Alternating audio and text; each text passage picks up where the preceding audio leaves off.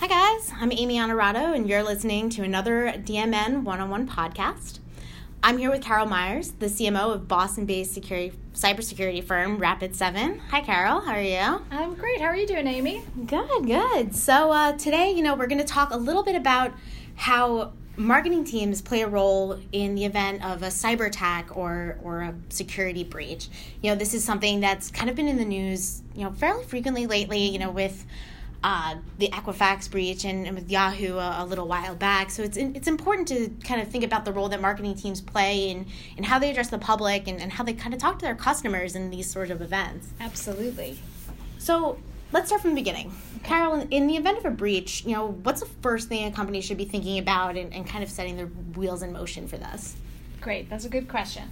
I think there's always sort of the technical side and then the communications and marketing side. And so obviously the technical people are thinking about making sure that they fully understand what happened, that they have certainly identified anything that's been affected, any data that's been affected, all of those things. And they're working hand in hand with the communications side to understand what's that impact to the business.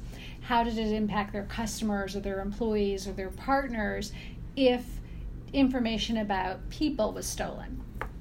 So those two teams need to work really well together, and as soon as they know something might have affected the company's employees, partners, shareholders, anything, that's when they bring in the communication team, and the communication team starts to think about what's the best way to communicate out to stakeholders. And then the third leg, though, is bringing in legal, because there are often legal implications. So is that something that, I guess, the marketing team, do they act as a liaison in that sort of scenario, kind of working with legal and kind of bringing all of the teams together as they put together a plan for this? That's a great question. In a lot of companies, there's sort of a breach response group, and it might be led by different people. Sometimes it's actually led by the CISO, who is thinking about all of those stakeholders. Usually the communications group is definitely wanting to make sure that the company is fulfilling any legal obligations, but then they're starting to think about not only what are legal requirements for communicating with anybody who might have been impacted, but also how does it fit with our brand? How should we be communicating based on who we are and what we believe in as a company? Absolutely, and that's a great point. And there's kind of different sort of ways if you think about addressing people. You have your customers, but there's also times when it may be a scenario where you have to kind of make a public statement and address everyone. Yes. So talk a little bit about that process, and is there a difference between the way that you address the public and the way that you talk to people who do business with you and your customer base? Great question, too. And there are sort of two parts to that. There is a legal part, and I'm not a legal expert, and I don't play one on TV, but there aren't that many requirements around going public on these things. Most of the requirements are around communicating with anyone who is impacted, and that could be one-on-one via email or however you want to do it. And sometimes there are requirements in reporting a breach or an incident to the Attorney General or people like that. But there aren't too many that say you actually have to go public with it. So the going public generally comes into play if it's so far-reaching that the only way you can actually say you have fulfilled your obligation to customers or people who are impacted is by doing it publicly, because there's no way you can reach each of them individually. Or very often companies will go public because it fits their brand. They want to be honest, they want to be very forthright about it, they want to make sure that anybody who might hear about it hears about it from them, and they want to come forward and share what happened to them. And some people also do it because they have a commitment to security and they want other people to be able to learn from what happened to them.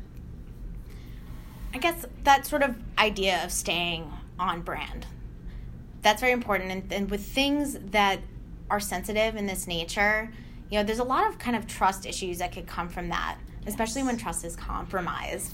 So when thinking about staying on message and sort of maintaining brand trust, how do teams work together to kind of ensure that their message and their brand stays intact? Yes, and that's really where the marketing team comes in strongly, is we have to communicate what happened in a way that people can understand it. So you have to be careful to not be overly technical, and if people go, I don't really understand what happened. So working with the technical teams to understand what is the impact, how might that impact our customers. So we're not only telling them it happened, but what does it really mean to you? Like, how might it impact your life? That's a lot of what people don't understand when there's a breach. And people will say, well, my credit card data wasn't stolen, so I'm good. And the truth is, if your credit card data is stolen, that's probably not a big deal. Credit card companies might not like me to say this, but they're liable, you're not. But what is risky for you is probably other information was associated with that people can then use to steal your identity. And that's really where you start to become at risk as a person. And so companies need to think about, how do I explain that risk to my stakeholders in a way that they can understand it? And we need to talk about what we're doing to prevent it from happening in the future. And those are really big communications considerations, I think, for companies to think about. Right. And I guess kind of on the internal side, when putting that together, those two teams may not always be necessarily on the same page all the time. They might sit in different departments on other sides of the building. So, do you have any tips on kind of making those lines a little bit closer together and having like a more balanced kind of workflow? Yes. We recommend that people have a breach response protocol, and that includes bringing stakeholders from communications, bringing executives into the fold, bringing legal into the fold, and immediately convening those people together, whether it's physically or electronically, but in a way that they can all be educated about what's happened, talk about next steps, agree on approaches, because you also have to make sure anything you're sharing publicly has been blessed by your legal team. Because there are certain legal ramifications that you need to be careful of and all of those kinds of things. So, and you should test it. You should pretend something happens and see how easy it is or hard it is to come together.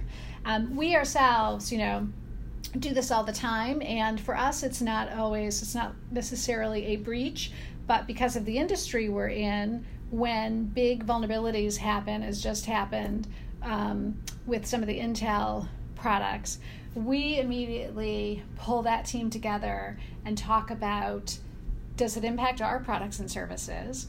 If so, what do we need to do about it? As a security company, what can we help our customers with?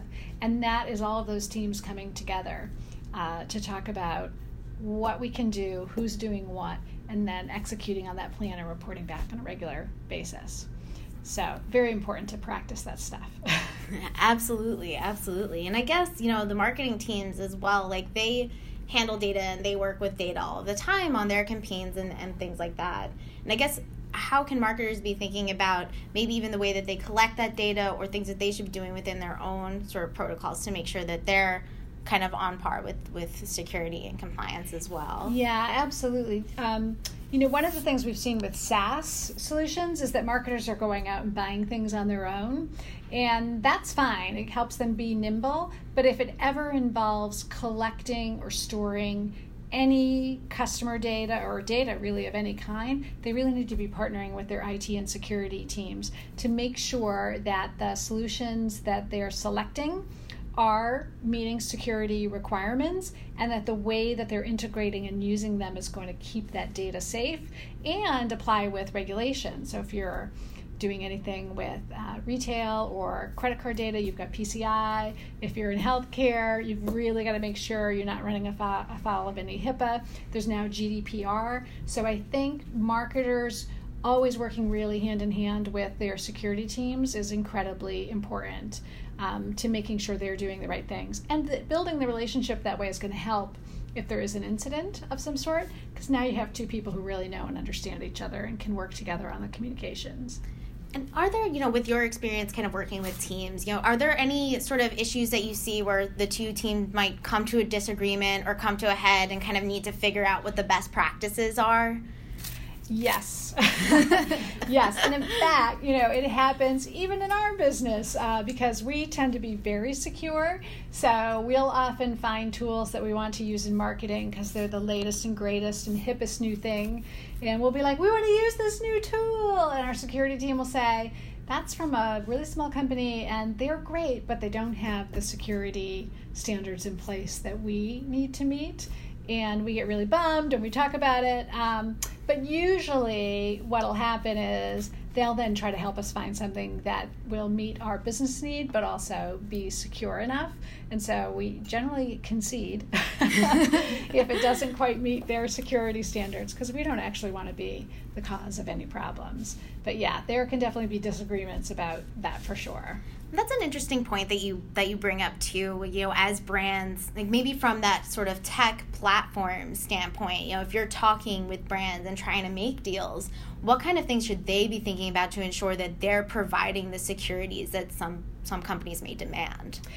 Yeah, that it's really important, especially with SaaS. So there are a number of things that they can adhere to, like SOC and SOC 2, which are different standards for security. And they should be looking at things like that and NIST and all these other things, and making sure that their security is meeting those standards. And then one of the things that we do, and other good companies do as well, is create a trust site so people can come explore what kind of security you do offer, what your stance is on security, and get a better sense of where it stacks in your priorities. And making that and being very transparent about it can really help people feel more comfortable adopting your tools, for sure. Absolutely. It kind of touches on both ways, because even, for SaaS, that could be a marketing point as well, like being able to place themselves as, we're compliant, we can offer what you need as far as implementing into the stack. I guess just sort of in general, are there things, as these new sort of GDPR and other compliances move forward, and as people are kind of becoming more aware and data collection is becoming more prevalent, are there things that marketers and teams should kind of be looking out for or kind of on the forefront about, as things progress? Yes, I think, there's the rules, and then again, it comes down to your brand and what you want to stand for. And generally, it's good practices, if not to collect data you're really not going to use in a way that's value add for the customer. If you don't need it, don't collect it. If you're not going to use it in a way that's beneficial, don't collect it, because now you have data that you are the shepherd and responsible for, and you're not even using it, and you've taken up their time and you've asked them to give you something. So that's a really important standard for people to think about. And I think in general, thinking about making sure, regardless of what the laws may say, that you think about permissions and what people want, and giving them that ability to always change their mind about what data they want you to have and how they want you to interact with them. I think those two things are really important. Yeah, and in regards to kind of permissions, so, companies do that in a lot of different ways, and I know with GDPR, there's different sort of standards and how that is collected. Right. What do you think the kind of best practices are for that? Like banners, or maybe a privacy policy or something along those lines? Yeah, it's going to be very interesting, because GDPR, I think, raises the bar, and a lot of people sort of feel like, well, I'm not a European company, so I don't need to worry about it. But most of us, if we have any global practice, are collecting data about people who probably live in Europe. And as soon as you are, that probably becomes your default. So it's got a pretty high standard in terms of people not defaulting. Hey, you did this, so you automatically are giving me your permission, but getting explicit permission. So I think more and more, a lot of us as marketers have moved to that idea of, we're not going to check a box. We're actually going to say to you, here's what we're collecting, and if you agree to this, please say, I agree to this. And I think that's becoming the standard. And then you should absolutely have a privacy policy, and there are a lot of regulations around that as well. Do you think just that's something that consumers think, just from a branding standpoint, that consumers are responsive and receptive to as well, like giving sort of a preface of transparency there? I think they like it. I think in the U.S., it's interesting. I think sometimes people see that as an annoyance because I think in the U.S. people are very accustomed to this idea of, I give you stuff and in return I'm getting more targeted marketing, I'm getting better advertising, I'm getting convenience, and convenience is such a huge factor in the U.S. that for some people, I think in the U.S. this might be seen as almost a negative, like, oh, you're asking me to actually take an action and affirm that I want to engage with you. So I do think some companies may take that into account and try to differentiate between people in the U.S. and people in other countries if they can, because for some people, convenience rules. Fantastic. That was great. And, there's a lot of things I think to think about as things go forward, especially as GDPR kind of rolls in later this year. So a lot to kind of look at on the horizon. But I want to thank you for joining us today. And thank you guys for tuning in. This has been another one of our DMN 101 podcasts. See you guys next week.